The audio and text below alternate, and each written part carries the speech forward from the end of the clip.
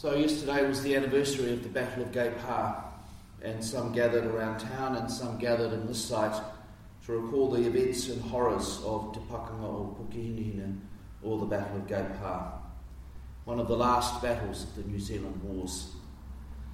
And we also remembered how it cost the people of this land, Ngāi Wio Toronga Moana, how it cost them so dearly. Last Tuesday, some of us gathered at one of the services held around Tauranga on a day to remember all who had fought overseas from these shores, initially for the British Empire and then for Aotearoa New Zealand. Over these last few years, we have particularly recalled the events and horrors of 100 years ago, World War I, the terrible war and how it cost the people of this land so dearly. 6.5%, nearly 7% of our population was either killed or wounded in that war, of our entire population. I could speak at length about both these events, and I have in the past. Not always welcomed. Today I want to offer a chance for you to tell your stories. So if you're from New Zealand at that time, from World War I, or even from the Battle of Gay Par, but definitely from World War I cannot imagine that your family does not have stories from that time. I think it affected every single family in this country. It certainly affected my family on both sides. But you may have stories from other wars as well. So I invite you over the next 10 minutes or so to talk to your neighbours about your family's stories of war, what it was like for them and the repercussions of that for your family since then. And then in about 10 minutes' time, we'll regather. So, away you go.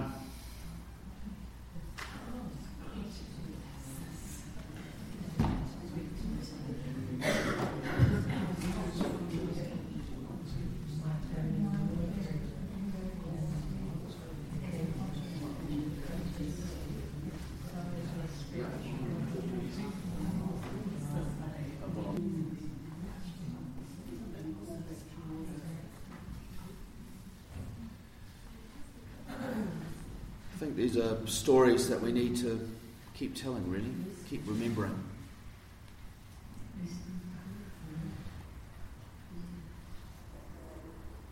This morning our gospel reading is the well-known story of two disciples crushed by watching all their longings for peace and all their hopes of an end to the violence of occupation being brutally nailed to a cross.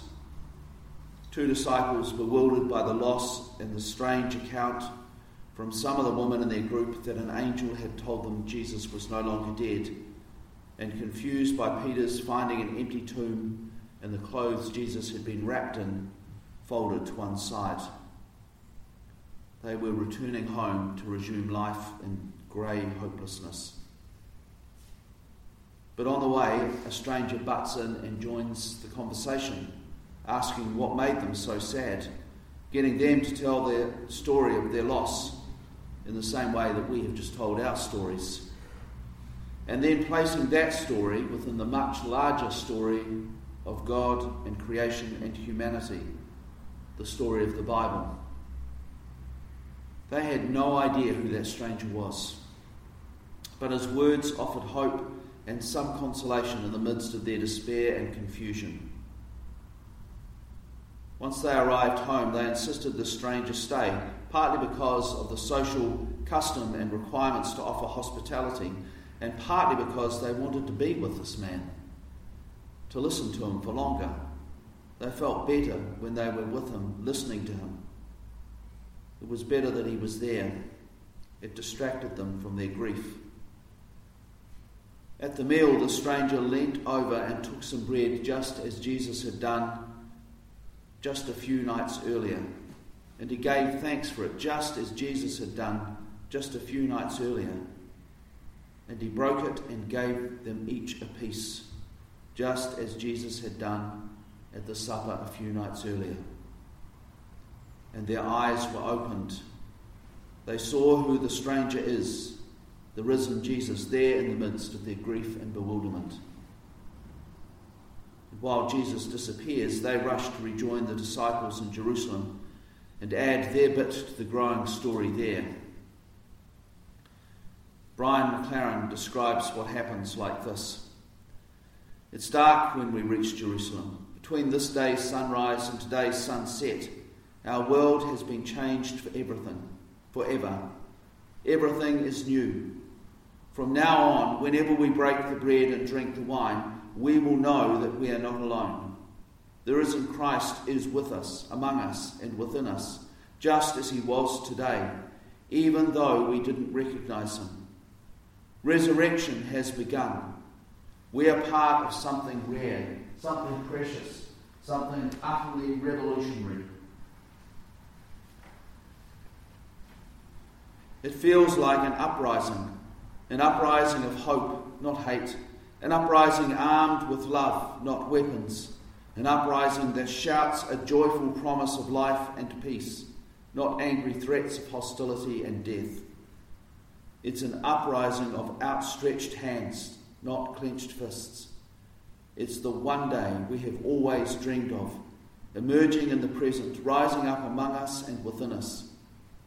It is so different from what we expected, so much better. This is what it means to be alive, truly alive. This is what it means to be en route, walking the road to a new and better day. So let's tell the others, the Lord is risen, he is risen indeed. The Lord is risen, he is risen indeed. The Lord is risen, he is risen indeed.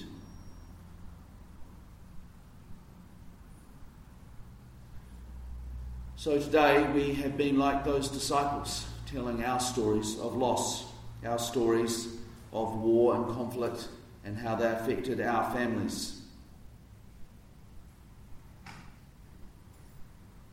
The task for us is to know Jesus in the presence, the risen Jesus, in the presence of those stories, just as those two disciples on the road to Emmaus did. So as we tell our stories, what does resurrection mean for us? As we tell our stories, how does that fit with the overall story of God and creation and humanity? As we tell our stories, what does it mean for us to say, the risen Christ is with us, among us and within us, just as he was today, even though we didn't recognize him? Resurrection has begun. We are part of something rare, something precious, something utterly revolutionary.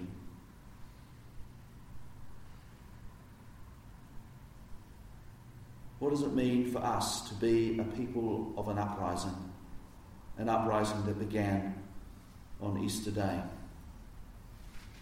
So let's spend a moment or two in silence as we think about that.